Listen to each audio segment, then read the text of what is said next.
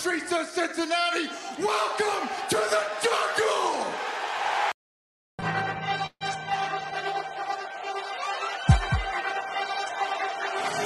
Let's go. Stripes, stripes, stripes, stripes, stripes, stripes, yeah. Stripes, stripes, stripes, yeah. Stripes, stripes, stripes, yeah. Orange in the day, black in the night.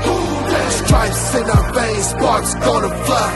The beast is awake, orange, black and white.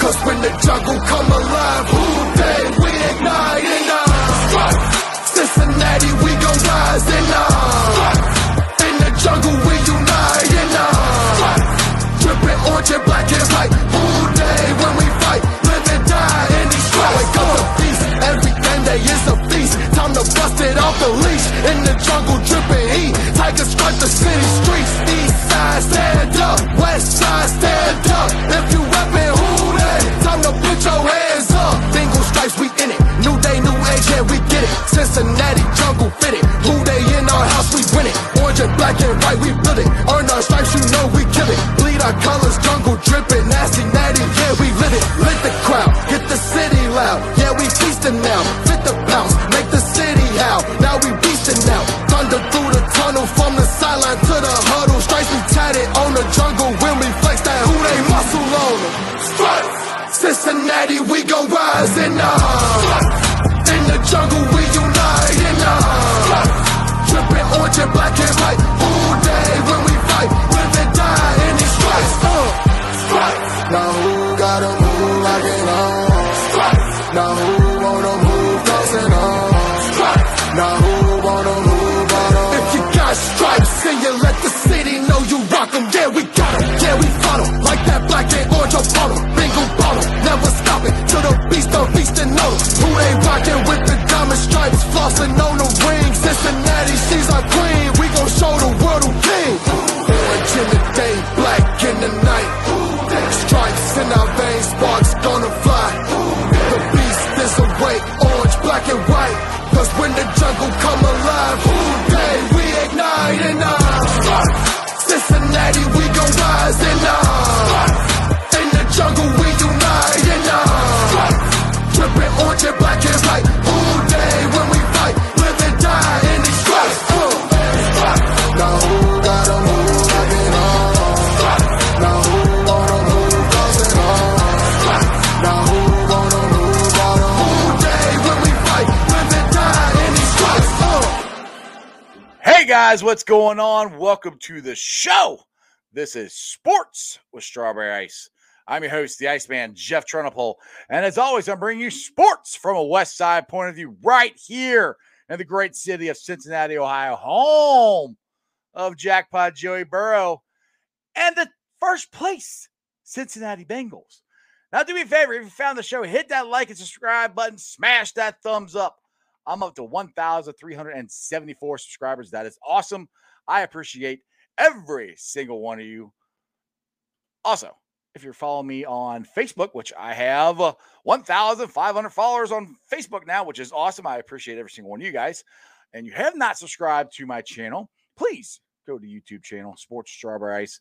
Hit the subscription button, hit the bell for the notifications. And every time I go live, like tomorrow might be earlier than I normally do. And Thursday is going to be live from tailgating down there at the Jackpot Joey tailgate. So that might be earlier, just to give you a heads up. So you make sure you subscribe and you know when I go live. Also, exclusively in the YouTube chats, we're doing super chats. So if you like to support what I'm doing, I would greatly appreciate it. Now I'm coming to you live from the Ice Cave, and the Ice Cave is brought to you by T Properties. T Properties, quality housing for quality people. Check out their website at www.tpropertiesllc.com for all your rental property management needs and your rental needs. All right, this is going to be a short week. Thursday night football. The jungle better be sold out. I'm going to find out if it is. I'm going to the main woman down there at PBS. She's none other than Emily Parker. Emily, what's going on? Not much. It's a busy week, like you mentioned, but it's exciting stuff. Exactly. Emily, I was talking to you last week. I'm so fired up. I cannot believe. Well, I can believe we beat the Squealers, but the way we beat them was awesome. I can't wait to get to Thursday night. Like I said before I brought you in, how close are we to selling out? Do you know? Are we going to be a sellout? Are we close? What's going on? Yeah, the ticket interest has been huge, especially coming off of a big win. And so we've got a lot of momentum. We are not quite sold out yet, but we've already sold more tickets than we did for the Minnesota game. So it's going to be a bigger crowd than what we had week 1, which was a great crowd.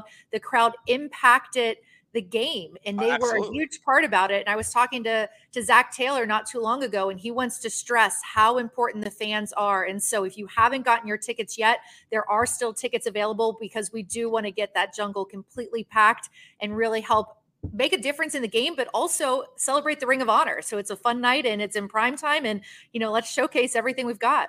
Absolutely. As you see, I got my Ring of Honor shirt on that I got to quit going to the pro shop. Every time I go to pro shop, I end up buying something, but yep. But I love going down there. But let's get to what is happening Thursday night. And this is what I got from since I'm a season ticket holder. It says the garage is open up 2:00, lots 1, A, B, E. Hilltop open at 4:20. Jungle Zone opens up at 6:20. Gates open up at 6:50. Warm up 6:52. Jungle Zone closes at 7:50. Player introduction 8:10. National anthem, Rural of the Jungle, kickoff 8:22. I'm ready to go. Yeah. And the cool thing is, the Rural of the Jungle is going to be Anthony Munoz, Ken Rowley the second, and Ken Anderson. Am I right on that?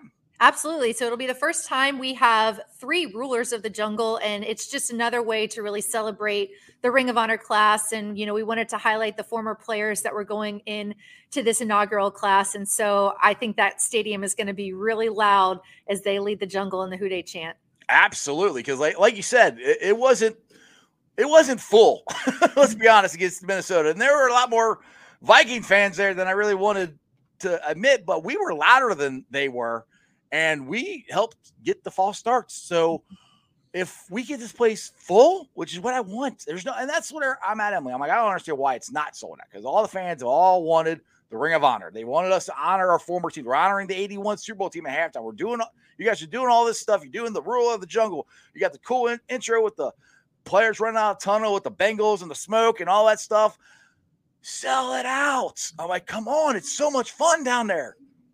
Yeah. And I mean, there's been such an emphasis this offseason on enhancing the game day experience. And so I think that that's another thing. We really want people to want to come to the games in person and experience it. We know, obviously, with television, there's a lot of exciting ways to watch things at home, but we really want people to come, be part of a community, and really make an impact, show our players that support. They feed off of the energy in the crowd. And so, hopefully we've done a lot to kind of enhance that game day experience to make people want to come down. And, we get to that actual sellout level, we'll see. But regardless, it's going to be a great crowd, and we appreciate everybody that's coming on Thursday night. Exactly. It's going to be a lot of fun. And I'm going to record the show because I'm very interested in seeing the interview that Jackpot Joey Burrow did with Boomer Esiason. I think he did it back in July, and that's for Thursday night. Were you anywhere around there when they were doing that interview?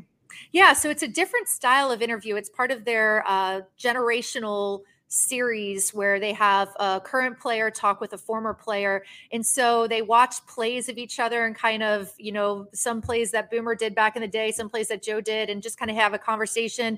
And there's some fun elements to it as well. Just as a little bit of a tease, just because I had to get Joe's permission to use it.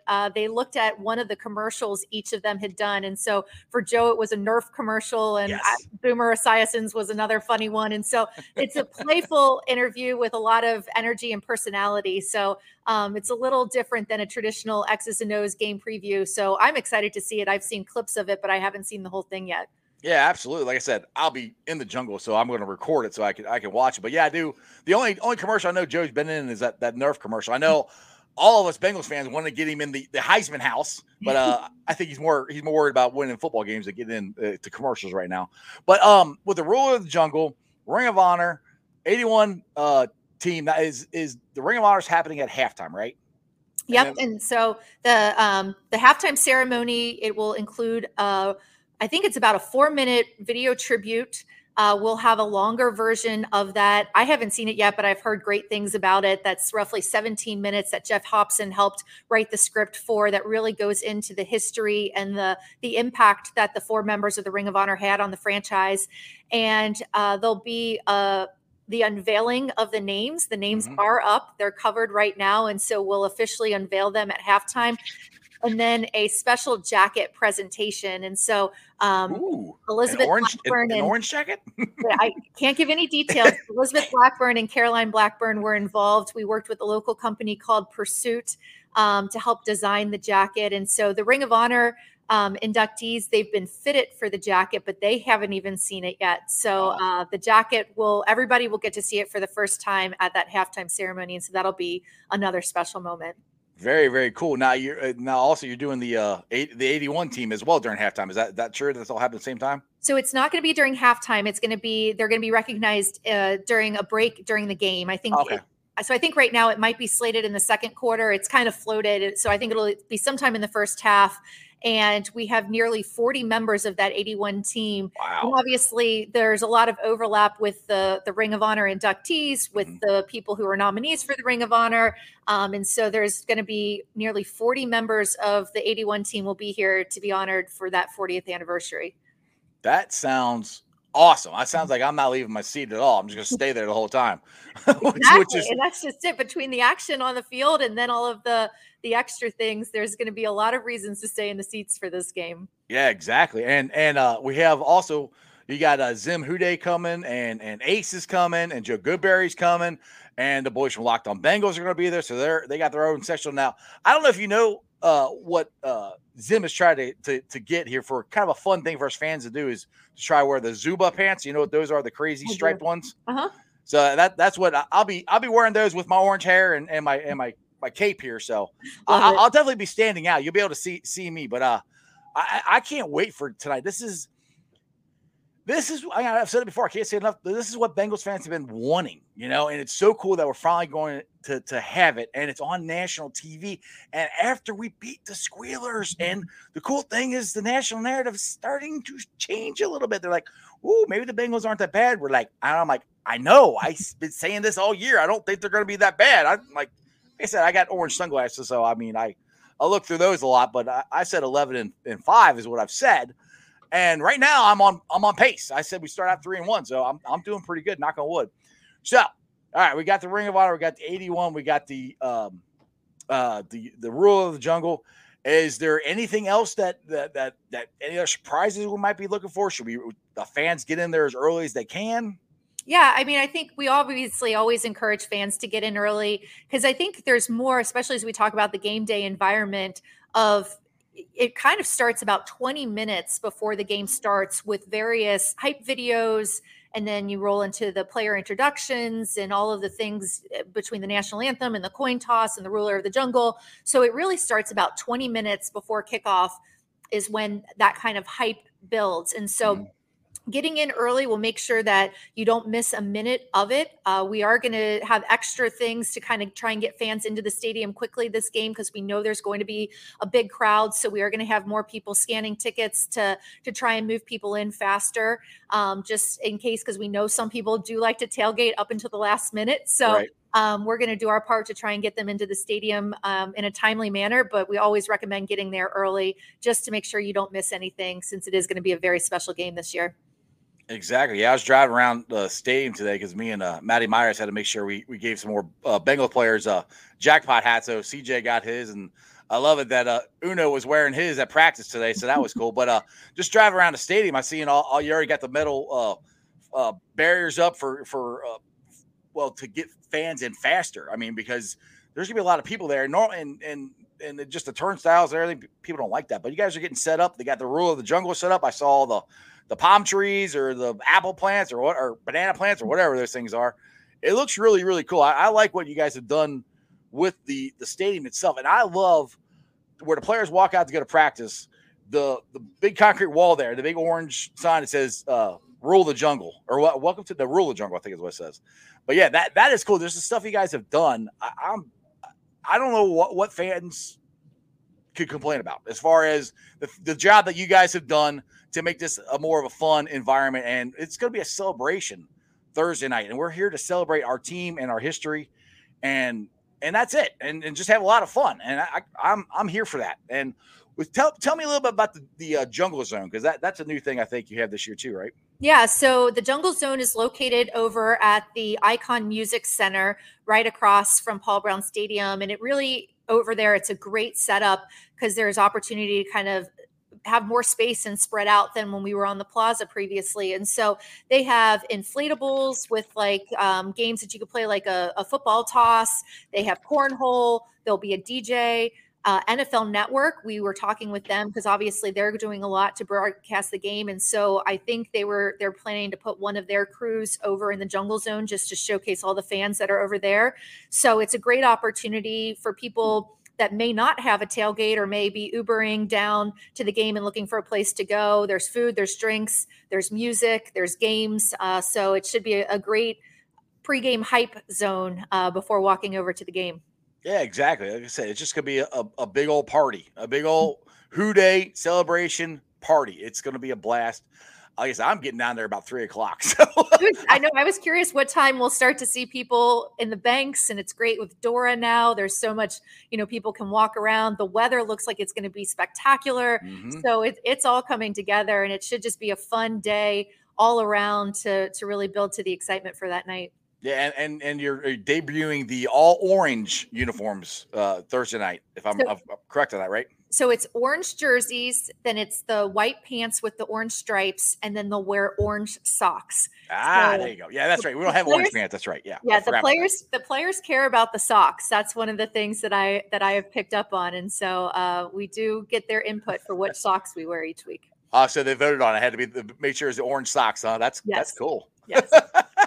Well, like I said, you guys are listening to everybody, listening to the fans, you're listening to the players. I mean, hey, that's awesome. So when it's game day and it's the game starts and all the festivities and everything, well, you got more at halftime, but the game starts. Where does Emily watch the game at? Where are you usually at watching the game? Yeah, so for road games, I'm down on the field and I serve as our PR rep down on the field liaison. I'm the liaison for the sideline reporter, handle any injury reports, help the sideline reporter get our head coach at halftime to talk to him for a couple of minutes. For home games, our part-time interns serve in that capacity, so it allows me to be a little bit more of a floater. And so that's exactly what I'm going to be doing this game, because there's going to be a lot of different elements that I'm going to be helping to coordinate. So for a traditional 1:00 game, I sit up in the press box for the most part, and then post-game, then help to coordinate post-game interviews in both the on-the-field setting as well as the news conference setting. But for a game like this, I am definitely going to be wearing my walking shoes because I will be going back and forth between here and the Icon Center and down upstairs and downstairs and all over the place. So it should be a fun day, but I bet you I'll get more than 10,000 steps in, that's for sure. Yeah, exactly. That's exactly what I say when I go down there to go tailgate, because I'll start at Jackpot Joey, then I go down to the Bengals Bomb Squad, then I'll end up over at Bengal Gyms, and then I go into the stadium. And that's why I say, if you want to hang out with me, you got to have your walking shoes on, because I'm walking around everywhere. Now, speaking of you being on the field, the Mike Hilton mic'd up episode, pretty sure I saw you on there. Wasn't that you? Oh yeah, I made a cameo there at the end. Yep. I was like, am I half running, half walking? I'm not You're quite like, sure what I'm come doing. back. And I was like, I wasn't even doing anything with Nick at that point. I think it was at the time when I was trying to coordinate Joe Burrow and Jamar Chase, because each of them had a post-game interview and trying to get them in the right spots. And Mike was coming off at that moment as I was being caught running in between. So, yep. But you can see how excited I am after a game. I mean, when Burrow walked off the field after week 1, I was in the background of that video too. And I grew up a fan of the Bengals, so I enjoy winning and rooting for this team as much as anyone. Yeah, exactly. And I remember watching that video, and I'm the tunnel. That's my seats are right there, and Joe Burrow throwing the towel up to that little kid, and I'm 47 years old. I would have had the same reaction if he threw it to me. I'm like, oh my God, I got Joe Burrow's towel. Like, this is so cool. That kid, his reaction was just pure joy. And that's what football is about, is it brings so many people together. And just to see a moment like that, I was so glad we captured that moment, because that's something that kid will always remember. And now not only does he have the memories in his mind, he actually has video proof that it is in fact Joe Burrow's towel. Yeah. And that people are commenting in the chat to sign Jesse Bates.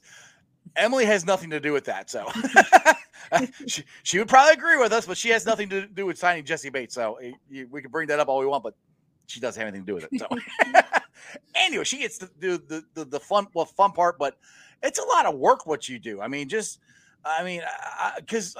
last week when I saw you out there, you were trying to get Trey Hendrickson off the practice field because he had to go do an interview or something.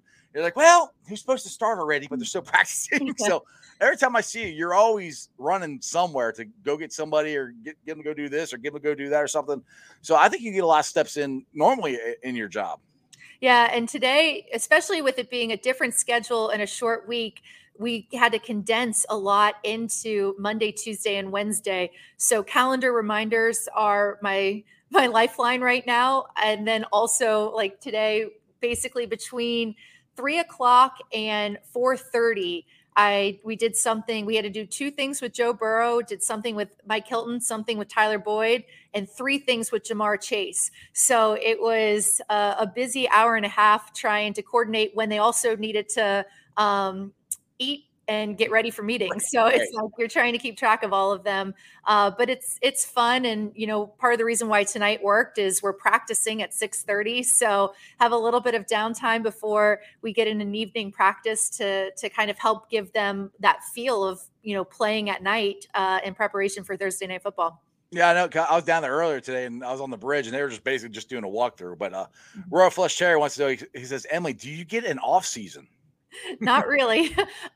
So the crazy thing about the NFL is it really is a 365-day job. There's a couple of slower times in, call it mid-February and in mid-June to mid-July are our slower periods. But other than that, there's free agency, there's the combine, there's the draft, the players report in April. And whenever the players are around, there's things going on. And now, especially as we've moved into a 17-game schedule, right. We go another week further in January. We obviously have ambitions to play further in January all the way to mid-February. So, especially this off season, because we did so many initiatives with the new uniforms and the Ring of Honor and the game days and all the new traditions, it has been busy, but it's also fun and exciting. It's good when we've got lots of things to talk about. And so, I will say I don't get much time off, but we will get a little downtime on Friday, Saturday, and Sunday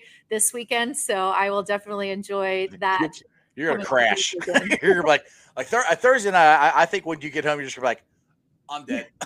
Like Thursday, because my work in essence starts as soon as the game ends. So we're here several hours after the game ends. And so I'll get in probably around 11 on Thursday. We'll be here, well past midnight. And then hopefully Friday, we'll do a couple of interviews with players and with Zach. But it should be a quieter day, and then should be able to enjoy Saturday and Sunday. There you go. Yeah. Jeff Holmes says, you should get a step counter. I know, thank God for the Apple Watches. The hardest part, another just random fact, is when I'm on the sidelines. So when I'm on away games, you're not allowed to wear your Apple Watches because they're not allowed to have any recording devices in the bench area. Right. So those games I always hate because I always feel like, my body, I'm always like, God, how many steps did I do today? And I can't tell because I don't have my Apple Watch on for road games. So but yes, steps this time of year. And actually training camp's the busiest time. I get the most steps in during training camp.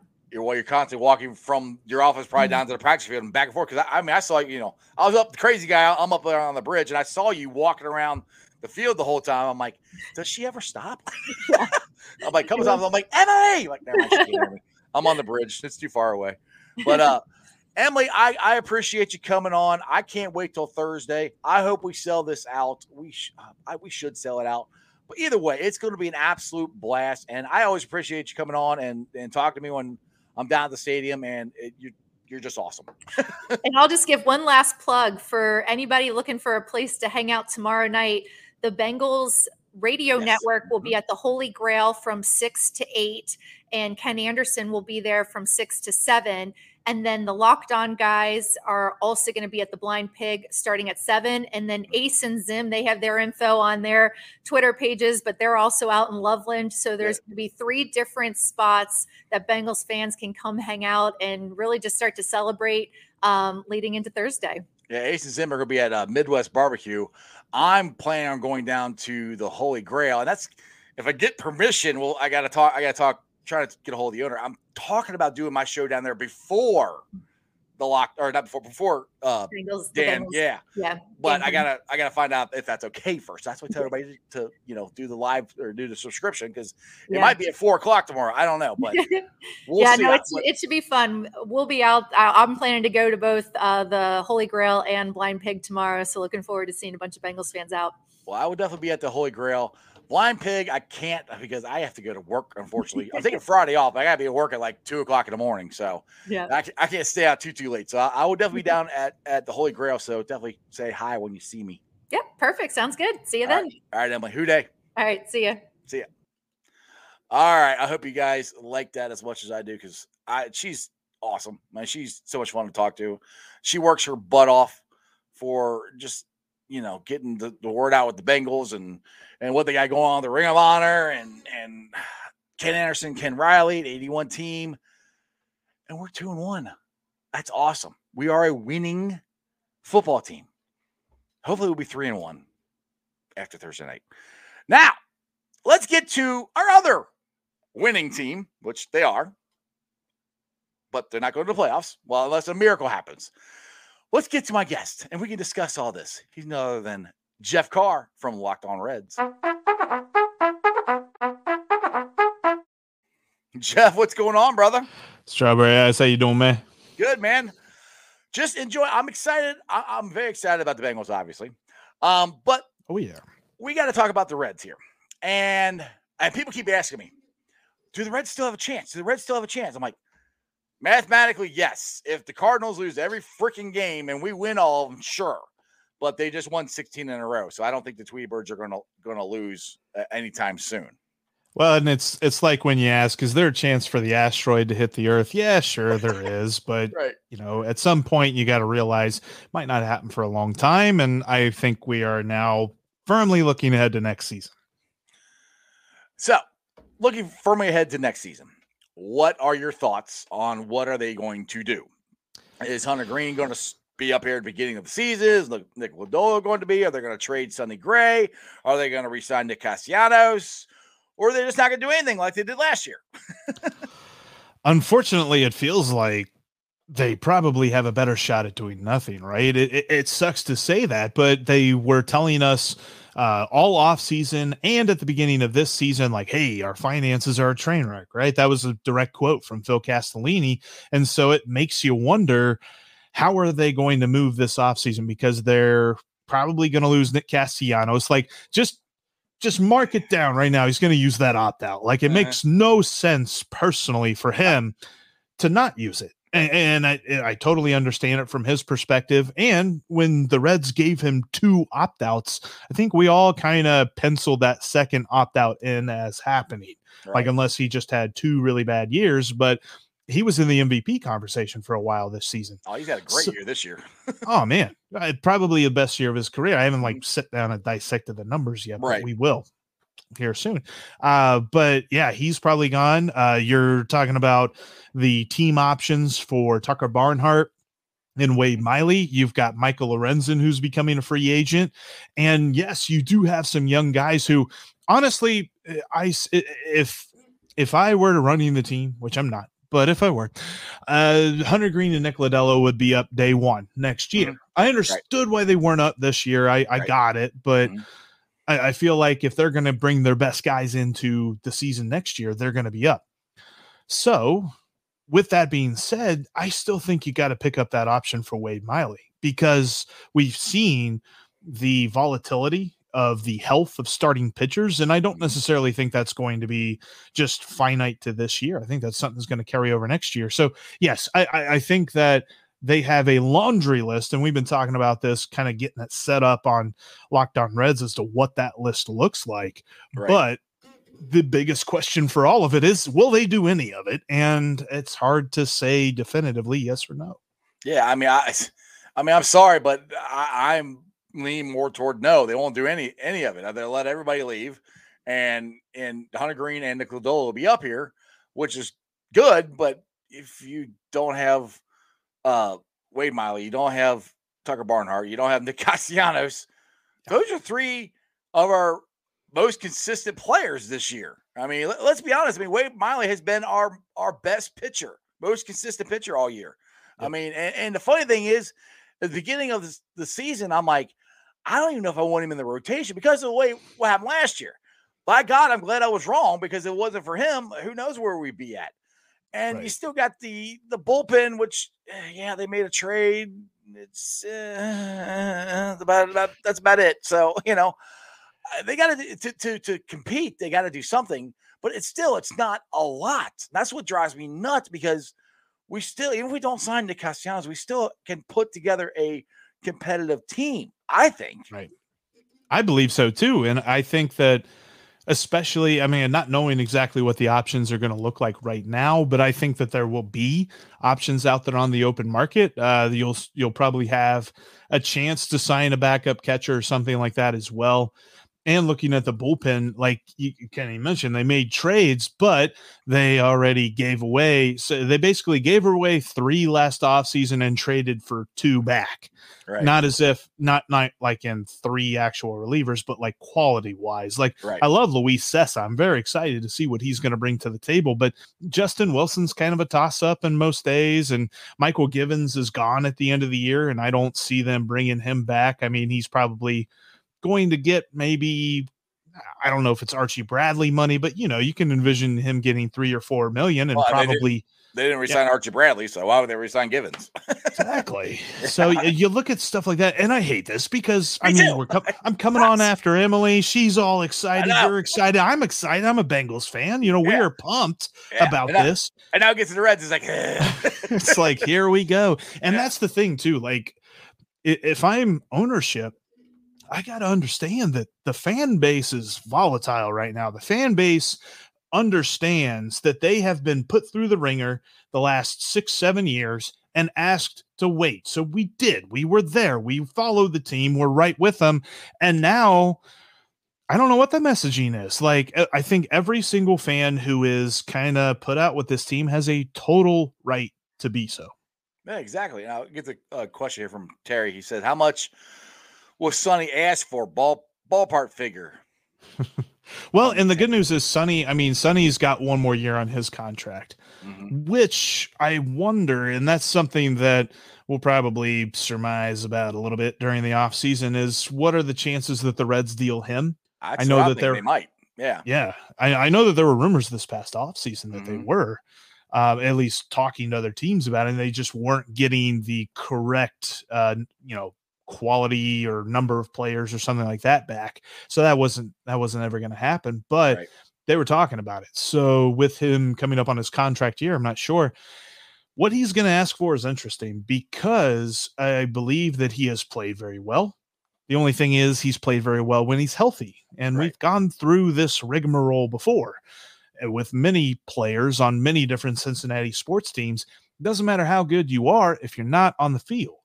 And whenever he was on the field this year, pretty good. I mean, he's put together a good last couple of months, but it's now, you got that back issue that, according to the reports earlier this season, it's never going to go away. It's always going to be something he deals with. So then that brings about other stuff. Like, how does he compensate? I know he had problems with his knee earlier this year. What all does that mean going forward? So it's going to be interesting to see, just from his standpoint, what the Reds do. Now, the thing that is concerning to me too is the front office guys that are just quitting. I mean, it started with I was going to say Dick Hauser. It's not the GM from last year. Dick Williams. Dick Williams. Thank you. I show my age when I say Dick Hauser, but Dick Williams just quit. I mean, he didn't go to another team. He just quit. And then they had the scout that drove Jesse Winker all the way up from Louisville, and then he quit. Yep. And his name escapes my memory. Eric Lee. Thank you. Yeah. And those are guys that set this franchise up to have the success, and we've had success the last 2 years to have that success, and they set up to have success moving forward. But it's just kind of like the ownership is just kind of going, we're not gonna do that anymore. We're not gonna spend any more money. It's like all these plans we had, they planned us all out for, we're gonna suck for 5 years and then we're gonna start winning. Well, we won for 2. That's enough. I was like, what? I love the Reds, and this is what's killing me. I hate this that they're like this, and I wish, and I always try to be optimistic, but unless they do something, I don't have any optimism. There's nothing that I can see out there to be optimistic about. I mean, we got the Bengals look like they're on the right track. We got the Bearcats about to play Notre Dame and win, hopefully. I got all this great stuff going, and then we got the Reds. And 2 years ago, I'm like, dude, this could be awesome. All of our teams are going to win. We got Joe Burrow. We got the Reds spending money. The Bearcats are coming up. I mean, and the Reds just kind of said, you know what? We're going to opt out. We're not going to we're not going to try. That's what it feels like, I mean, no, you're not wrong. I mean, it's something that we will never ever get the actual answer of, I'm sure, as to why he did it. But when you look back on Dick Williams leaving, I think it's kind of obvious. He saw the tea leaves that they were about to cut payroll, and he's like, I built this. Why are you asking me to tear it down if for no other reason than you just don't want to pay for it anymore? So that's disheartening. And then you talk about Eric Lee, but also on top of Eric Lee, you had Kyle Bodie and you had the hitting development coordinator, CJ Gilman, both leaving on the same day. Yeah. And both citing creative differences, which is the most professional way possible of saying we don't want to work here anymore. Right. Like, there's just something about it. And Travis Sawchik, the guy who wrote the book, The MVP Machine, which is a great book. I've read most of it. I'm not a huge book reader, but when it's about baseball, I'll read it.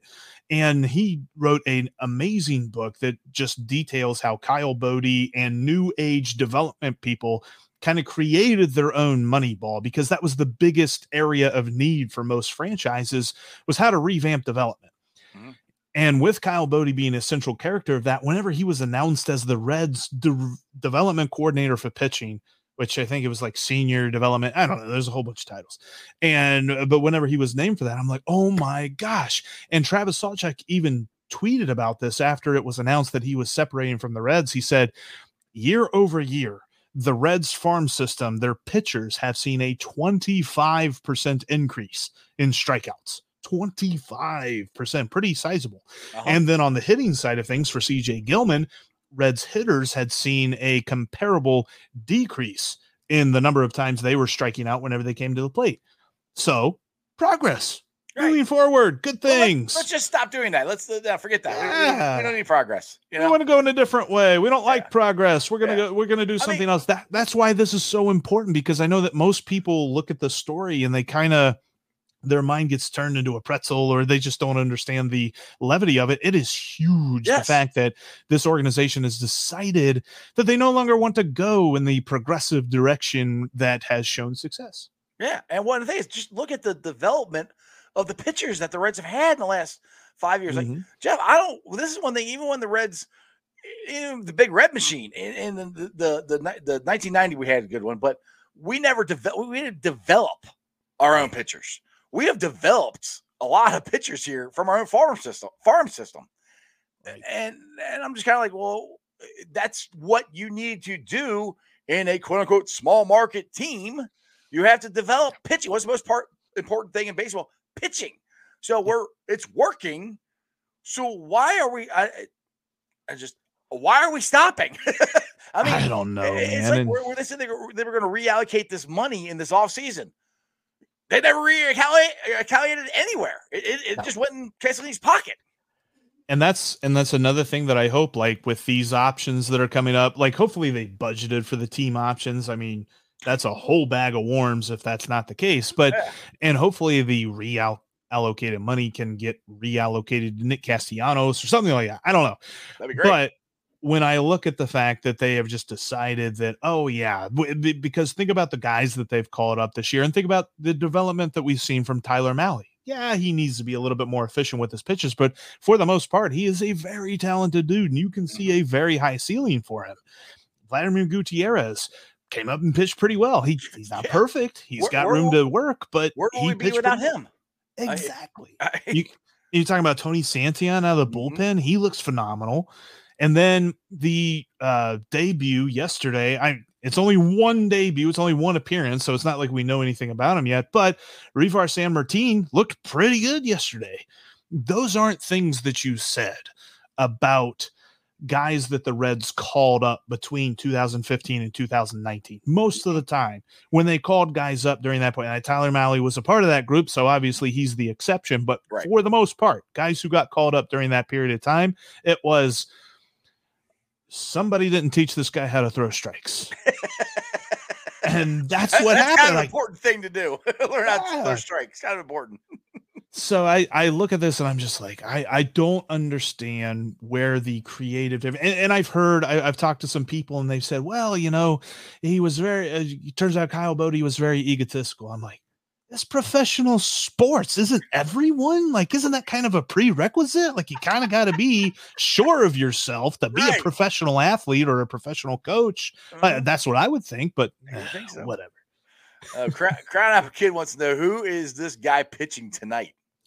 Riley O'Brien. Oh yeah, he sounds more like a pub owner than a pitcher, but ready up to the bar, boys. Yeah, give me a Guinness.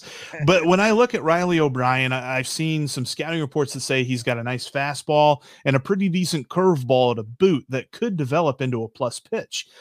They say that the one thing that he needs to work on, of course, is command. And that sounds more like a guy that's been called up between 2015 and 2019 than who's been called up the last couple of years. Right. But they think that he's ready. They got him from the Tampa Bay Rays for Cody Reed. And I mentioned it on today's podcast. Sometimes it feels like, in your fantasy league, you got that one guy that you don't want to trade with because you feel like you're probably going to get gypped no matter what the trade is. Kind of feels like the Tampa Bay Rays might be that team. In Major League Baseball. So who knows? Maybe more, I don't know, but I'm hopeful for his debut. Now he's got a much harder task in a debut than Sanmartin had. Sanmartin got the Pirates. He gets the White Sox right tonight at 8:10. So I will be watching. I still been watching the Reds. People are like, "Did you give up on them?" I'm like, no, I haven't given up on them. I'm just I can't. I get like never give up. Just be frustrated. Yes, I'm so frustrated with them because this year could have been so. It was fun. Don't get me wrong. It was fun. It could have been so much better. We could have made the playoffs. We could have, I think we could have won the division if they had gotten a freaking bullpen, by All-Star break. All-Star break, we're what, 4 games out, I think? 4.5, something like that? Yep. It wasn't that bad. And then you're talking about holding on to a wild card spot as the month of August turned to September. And we had the easiest schedule. We played the Pirates 9 million times. We got to the point we couldn't even beat the freaking Pirates. And some people were, I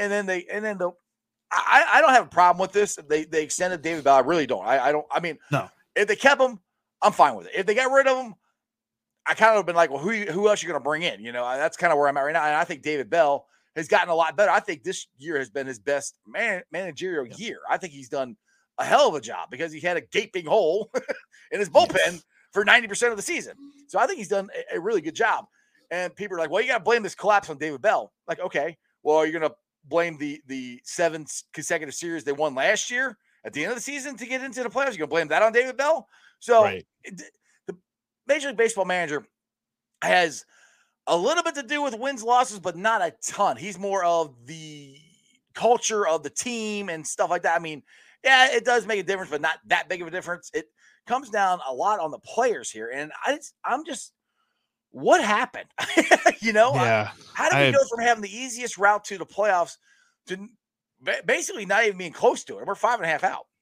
That's the hardest thing, because obviously people want to blame it on the manager whenever it's the entire team slumping at once. But at the end of the day, he fills out the lineup. He can't go out there and take the at-bats for the guys. I mean, there were a lot, and we're talking about the Cubs pitching staff, who is not good. In fact, I saw a statistic that was shared by a dude from Bleacher Report today talking about how in the month of September, they as a team have had a ERA of 6.6 or something like that throughout the entire month. And I'm like, Well, that's unfortunate considering the Reds scored 1 run in 4 of the 6 games they played against them this month. What was their ERA versus the Reds?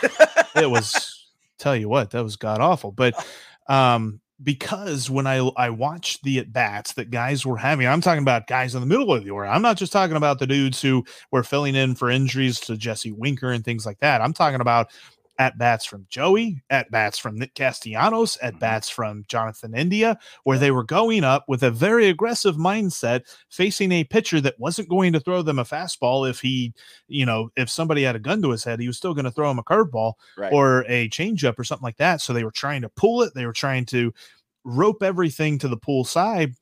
And because of that, there were so many cue shots, weak grounders, weak pop-ups that you saw quick at-bats. I forget who the pitcher was, but it was a guy from Detroit. And I wrote it down. They averaged like 3.5 pitches per at bat against this guy. And he came into the game with like a 6 ERA. I'm like, what are you doing? And that's the thing that they've done they haven't done that all year. I mean, they've worked the counts a lot this year. And it's like, it just all just crashed. I was like, it's been a streaky team. I mean, let's be honest. I mean, we started out not so hot. Then we went on. We had 2 9-game winning streaks, I think, this year. So it's been a streaky team, but the offense has always come back, and that's been the biggest. I mean, the offense is what has led us to as many wins as we've had. If we'd had this offense, we probably wouldn't have won as many because there's multiple games we had to come back because the bullpen blew it. And it just all of a sudden the offense just went kaput, and to me that's the biggest problem that happened. And just go to your point there. Were they just being too aggressive or not? The mindset, the batting, did they change their batting approach or I don't understand how you go from being very selective to being out in 3 pitches. That's a good question. And I think at some point they all understood that it was like they were having a group slump and not just, a couple of guys and then a couple of guys were picking them up. I think the other problem was to the roster build. We talked a lot about how the bullpen was always a problem, and it was a problem from opening day. And honestly, they've looked all right in the month of September, but pretty much from April through August, the bullpen was an issue because it was built that way. I think the problem was there was no depth on this roster. That's why you saw the weird move, because I believe it was in the middle of August when they made the move for Delino to Shields. And it was like, announcement, the Reds have made a trade. And you're like, whoa, how'd they make a trade after the trade deadline? Then you found out there's this weird loophole that if the guy's not on a 40-man roster, you can trade for him. Right. And so the Reds felt so well. They loved their own team depth so well that they went and they traded for a guy that wasn't even on the 40-man roster for the team that he was on. The Red Sox didn't play Delino to Shields at all this season. And the Reds were like, we got to go get this guy and immediately put him on our major league team. Like, who told you that? Like, don't get me wrong. Like he's shown some talent, but at the same time, like I look at this and I'm like, why on earth was this plan A or plan B? Like there was no TJ Friedel. He's looked pretty good. Why didn't we call him up earlier? Alejo Lopez has gotten virtually no chances. Like what happened to him? Yeah. Why didn't they give him a shot? That's one that boggles my mind because he was killing the ball in AAA and he played pretty good. The cup of coffee he got up here, and we went and got Asdrubal Cabrera. Yeah, which I liked at the time. I'll take that arrow. Has he got a hit yet? Yeah. He did get 2 the other day. That was nice. All right. He had a multi. Let me see. Was that? I can't remember if that was Sunday or Monday, but no, it was Sunday. Yeah, it was Sunday. He got the multi-hit game, and it was just like, boy. Up until then, you kind of felt for the guy. Here's the thing about Asdrubal Cabrera. Whenever they got him, I liked it for the simple fact that he's a grizzled vet. He's played multiple positions throughout his entire career. It's not like he just learned how to play multiple different things. He's moved around the diamond his entire career. He's a switch hitter, and he had good stats against left-handed pitching. So that's what they went for in this dude. And then for some reason he came here and he just couldn't hit anybody. Doesn't matter who they put up on the mound. He just wasn't hitting. Yeah. And I think that kind of messed everything up there for him and his tenure as a Red. But I agree. Like whenever you saw he got to the point where he was 0 for 10, 0 for 12, 0 for 15, it's like, really going to still run him out there and see if he can figure it out? Like, this isn't the figure it out portion of the season. This is the we know who we got and we got to play that guy. Well, that's where I'm like, Alejo Lopez. Why didn't they bring him up? Because, I mean, honestly, the way our third base position has been, it hasn't been good. I mean, put him out there. Let the kid see what he could do. Well, especially now, it doesn't matter. But, I mean, that's what some of the stuff I don't get. But I got to, this comment cracks me up. I got to put this up. Rob says, having a romantic, nice dinner, but my girls are in the bathroom just checking in. So I'm so amped for Thursday. Now that's a viewer right there. I got to give him credit for that. A lot of details there on that one, Rob. Good job. All right, Jeff Holmes got a couple of them here. I want to get to all three of these here. He said, are the Reds still financially in disarray? If so, will they ever get this figured out? The most unfortunate point about this question is the Reds don't make that stuff public. And it's not as if they have to. I don't know. I felt like there was a couple of baseball teams that do, but I forget who they are. It would help at least so you could find out if they're actually being serious or just making it up, don't want to spend any money. And to say that a team is in financial disarray, I think the reason that they came out and said that their finances are a train wreck early on in the season is because the forecasted profit that they had for 2020 in the month of January was completely destroyed by the pandemic. Well, that's across the board. I'm like, that's just, to me, that's just an excuse. Every Major League Baseball team had to deal with that. That, to me, that doesn't count. Everybody had to deal with it.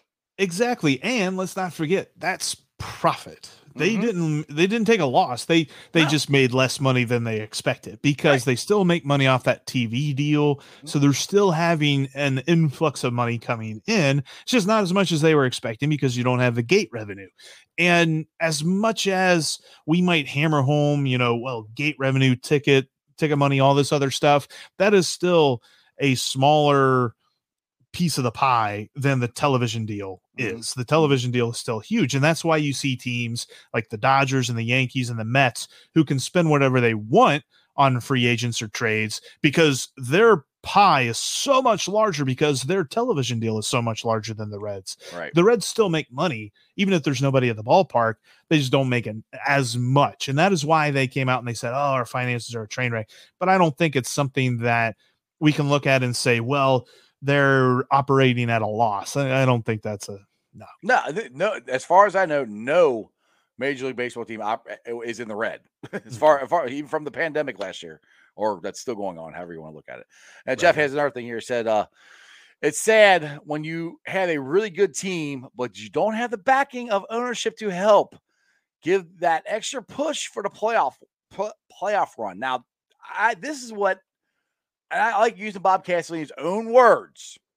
He said this when he bought the team. I'm bringing championship baseball back to Cincinnati. Still waiting for that to happen. He said this when he fired Dusty Baker. I'm just tired of losing. We're not going to lose anymore. What the hell's happened? I mean, where did that guy go? Where did that Bob Castellini go? What happened to him? I think the problem is, I'm trying to remember. It's like when you're a kid and you got your fingers behind your back and you got your fingers crossed. Not necessarily that he didn't mean the whole thing, but that he said a half truth. He said, I'm bringing championship baseball back to Cincinnati. And in parentheses, the things that he didn't say was so long as it's within the budget, because that doesn't get anybody going. Nobody gets excited about hearing about budgets and things like that. But ever since then, that's all we ever hear from them. But that's the thing, Jeff, with them doing all the stuff that they did in the minor leagues to build that up, to bring these guys up, like Jonathan India, like Luis Castillo, to bring these guys up. It's worked. So right. Why the hell are they stopping? I know you don't know, but that's where I'm just, I don't. No, yeah. And that's where, because that news came out the Friday night of the Dodgers series that they actually won the Friday night game. And it was one of those, it was like, we won.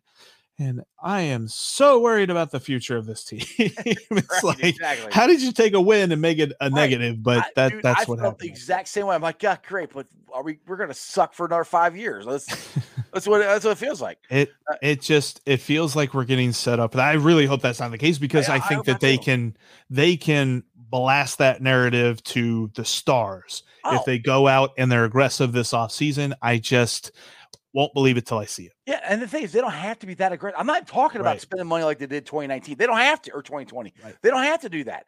You just spend a little bit. This team is still good. Even if you don't sign Nick Castellanos, but if you do, I freaking worth it. I would do it. Yes.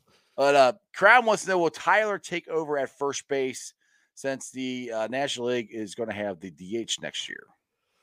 That I'm not so sure. I know that Joey probably will DH most of the year. I know that they will also play Jesse Winker there, which I think that you can at least stomach the idea of Jesse Winker playing left field instead of Joey Votto playing first base most of the year. Joey still had some nice plays. He's also had some questionable plays, but he's had some nice plays this year. So I think that it's going to be more of a platoon scenario. I think David Bell will use the DH to his liking in that he can make multiple different lineups in multiple different ways and things like that. I think that you're not going to see a bona fide DH for the Reds next season. Probably 2023. They will like officially be like, all right, Joey's DHing because we're not going to ask him to play first base in his final year of his contract. But I do like the idea of Tyler Stevenson playing first base because I think it's going to prolong his career. And I think the best part about his game is the bat, is what he does in the batter's box. And most catchers don't last very long because they have to play that position of catcher. That's why it's my most respected position on the field. But I would like the idea if they could work in some sort of timeshare, probably not a 50-50, especially if Joey's playing this way. I don't want to keep him out of the lineup for any amount of time. And so long as he's a DH, that's not going to happen. But I do wonder if it's going to begin that way next year. Yeah, because we all know Votto still bangs. Yes. But exactly. But then again, though, if you're going to move Tyler to first base, to me, you have to sign Tucker Barnhart then. Yeah. You know, I mean, if that is the plan, even if that's a future, because Tucker Barnhart, it's not like he's an old guy. I mean, he's won 2 Gold Gloves. Hell, he might win a third one this year. the way he's played, he's got a good argument for sure. Yeah. So I mean, the pitchers have loves throwing to him. I am all for signing Tucker Barnhart, and yeah, we can move Tyler Stevenson, let him, him and Votto battle it out or whatever. Not battle it out, but let Tyler play more first base than catcher next year, because I agree with what you said. He's an okay catcher. I mean, he's gotten better. Tucker Barnhart is a Gold Glove catcher. Tyler Stevenson is a phenomenal hitter for a rookie, and he can just get better. So if you can move him to first base, and then when Joey Votto does retire, you have a first baseman sitting there waiting. Yep. I totally agree. And I think that would be a prudent decision. I know sometimes when we talk about the Reds, being prudent isn't always the first thing that comes to mind. Right. But I think that would definitely be something that they should consider is how much they can work him in there. And because I think that in the limited time that he's shown this year, he probably needs some work on his stretch and pick at first, but for the most part, he can feel that position pretty well. Yeah, I mean, and I'm nothing against Joey Votto, but Joey Votto's not like a Gold Glove first baseman. He's been an adequate first baseman. So, I mean, not that Tyler has to be worse than Votto, but I think he can play the position as good as Votto did. Now, this is when I think this is true, but is the CBA up this year? I'm pretty sure it is. And it is. This offseason is going to be very tumultuous league-wide because of that, because every time you hear something that you think is good, it gets turned around by other people that know more than we do when it comes to these negotiations. I've heard, I say progress, but when we're talking about progress, we're talking about like you got 3 cheese conies and you ate like half of one. So there's still 2.5 cheese conies left before you're done with the meal. I don't necessarily know that they're even that close. I think this is going to be a tumultuous offseason, and most people who are close to the negotiations have been saying, just if you hear the word lockout, don't be surprised. Yeah. Now, and I remember the 94 lockout. It was horrendous.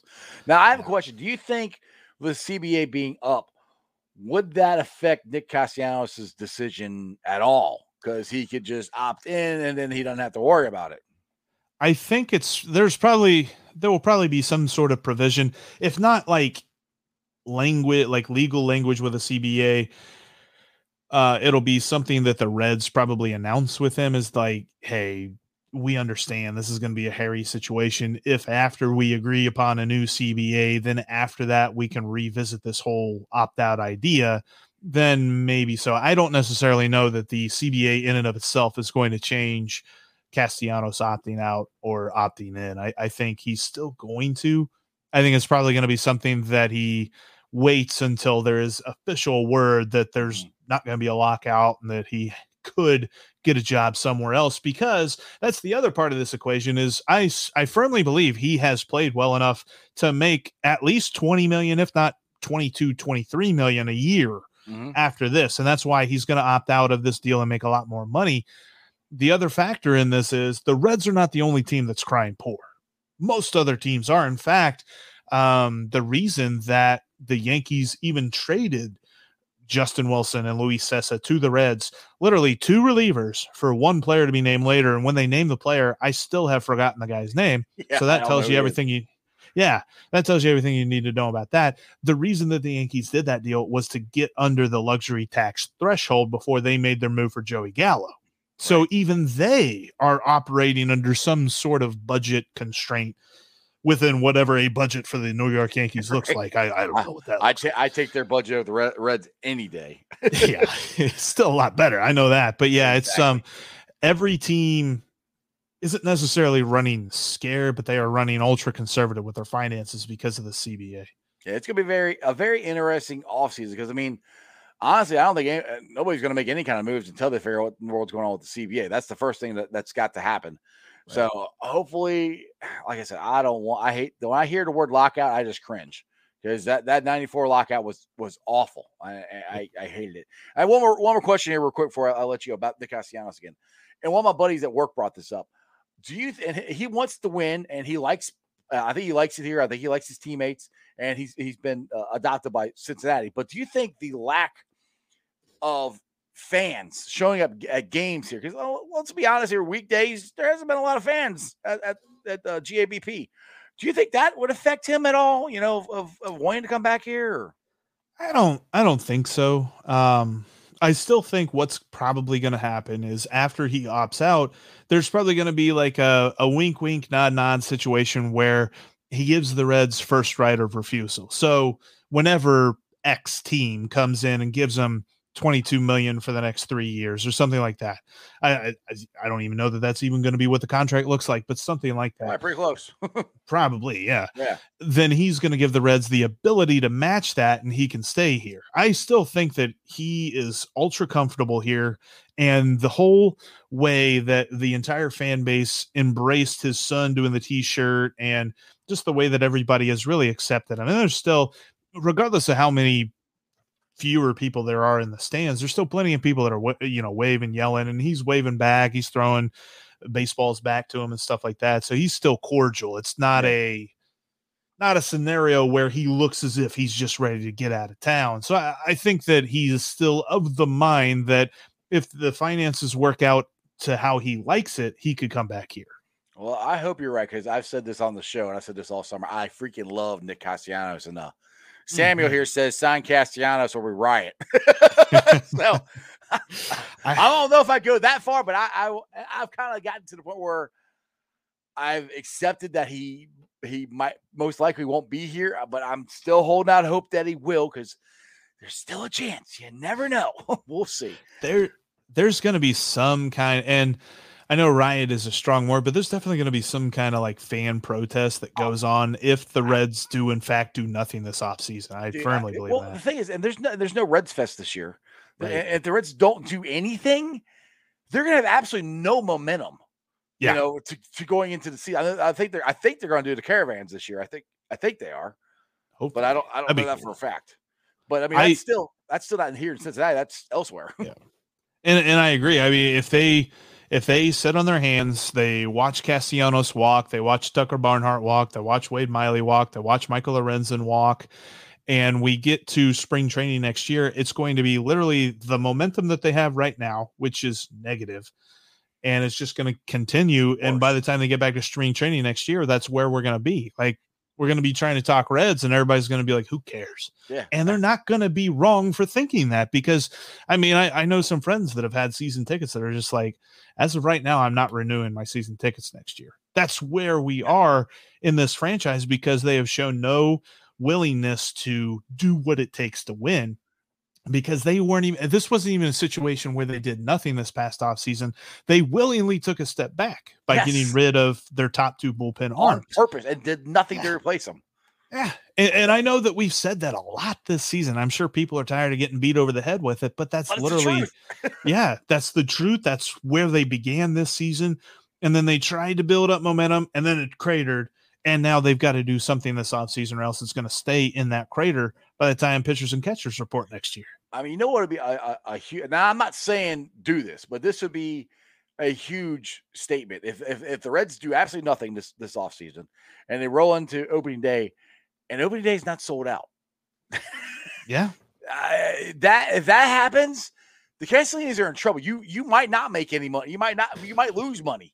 Because if they don't sell out opening day here in Cincinnati, which I'm not saying, I think it's going to get sold out because it's like a national or a city holiday here. But that'd be a huge thing that's like, hey, this is not what we want. You know? It's one of those things you almost chalk it up to pageantry and nostalgia, the fact that opening day would be sold out. What would be interesting to see, what is the difference between opening day and game 2? Because if it's like, 60-70% drop off, like, that's when they really got to start looking in the mirror. I don't think opening night was that well attended this year, to be honest, because I mean, there was a lot of people who were excited about opening day. Then it's kind of like, okay, because I mean, that's kind of the way I was. I'm like, this team surprised me, as how well they did. To be honest, I wasn't like, yes, we're gonna win. Like 2020 before pandemic and everything, I'm like, dude, we're gonna be in this thing. This is gonna be great.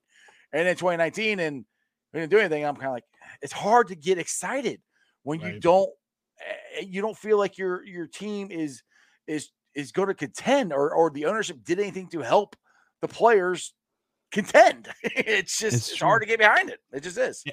And the thing about it is, when we're heading into this offseason kind of with our heads held down a little bit, to be honest with you, all they got to do is make a couple. If they announce at the beginning of the offseason that Nick Castellanos is coming back next year, people are back up. The enthusiasm's back up here, because right now we think he's gone. Yeah, that one move would be huge. That would set the tone for the offseason. And like I said, you still don't have to do a ton of stuff. I mean, I like to sign Tucker Barnhart, and you got to do something with the bullpen, And we still haven't talked about Nick Senzel. He's still a Red, I mean, who knows if he's gonna be a part of us next year or not? I don't know, but I mean, that's another. I think a pretty talented guy, if he could ever stay healthy, that could be a contributor to the team, hopefully someday. I think so too, man. I think there are plenty of reasons to be excited about the future of the Reds. It's just there's this one big reason that is kind of hanging over like a dark cloud that we just gotta hope eventually the sun pokes through it. And you see, if they signed Nick Castellanos, dude, this city will go nuts. We'll be all back in again. Anyway, Jeff, I appreciate you coming on. Tell everybody about your podcast and where they can follow you and all that stuff. Absolutely, Ice. Thanks for having me, dude. You can follow the podcast wherever you get your podcasts, including on YouTube as well, the Locked On Reds podcast. You can also follow me on Twitter at Jeff Carr with 3 Fs, and you can follow the show at Locked On Reds. As always, man, I appreciate it. I'll definitely have to get you on, hopefully during the off season when they're doing something and we could discuss, who knows? Hopefully. Do some trade rumors or something. I don't know. We'll see. All right, brother. I appreciate you as always, man. Take it easy. See you, dude. All right, guys. Well, that was a packed show. I usually don't have 2 guests on at one time, but it worked out that both of them could come on. So I hope you guys enjoyed that as much as I did. Now let's get to the Facebook groups that let me live stream. And I, as always, appreciate every single one of them. We got Houday Nation, Houday Legion, Bearcat Ruckus, Cincinnati Reds riding third, headed for home, the Ohio State Bucknuts, the Ice Bar, and then you can follow me on all my social media platforms, all under Sports with Strawberry Ice. I'm on Facebook, Instagram, Twitter, TikTok. Twitter handle is at Jeff A. Trunapole. TikTok is at Iceman90. I'll be pulling a sign off later on tonight. putting on the podcast. It's on BeanPod, Apple iTunes, Spotify, pretty much wherever you get your podcast. YouTubers, like I said, we're at 1,374. I greatly appreciate all of you guys. Tell your friends, tell your neighbors about Sports with Strawberry Ice. And if you guys missed it last night and you guys have missed Jeremy D, he was on the Cincinnati Sports Talk with our boy TC. So if you guys want to go check that out, he was on there last night. He will be coming back on the show. It's just whenever he stops working so much. Because TC went on at 7 o'clock at night. 5:30 to 6. So that's why he was on there with TC. Go check out my boy Jeremy D and TC on Cincinnati Sports Talk. And you can get your Jeremy D fix. But as my boy Jeremy D always says, remember one thing and one thing only, and that is you don't live in Cleveland, you live in Cincinnati, so act like it. Who Dey? I cannot wait till Thursday. It's going to be a freaking blast. If you have not bought tickets, go buy tickets. You're going to want to be there. You're not going to want to miss this show. And that's just sports, baby. See ya!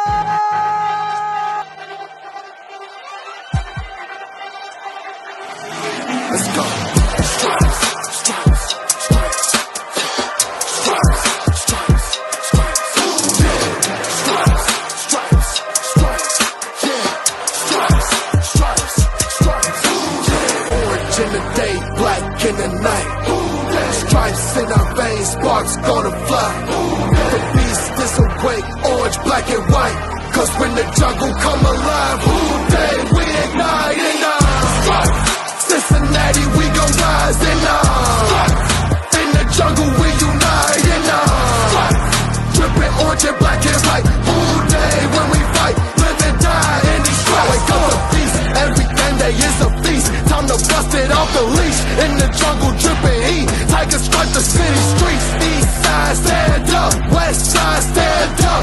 If you reppin' who Dey, time to put your hands up. Bingo stripes, we in it. New day, new age, yeah, we get it. Cincinnati jungle fitted. Who Dey in our house, we win it. Orange and black and white, we build it. Earn our stripes, you know we kill it. Bleed our colors, jungle dripping. Nasty, natty, yeah, we live it. Lit the crowd, get the city loud. Yeah, we feasting now. Fit the pounce, make the city howl. Now we beastin' now. Thunder through the tunnel, from the sideline to the huddle. Stripes we tatted on the jungle when we flex that who Dey muscle on them. Stripes, Cincinnati, we gon' rise and in the jungle we unite and dripping orange and black and white. Who Dey when we fight, live and die in these stripes. Stripes. Now who gotta move like it on? Stripes. Now who wanna move dancing on?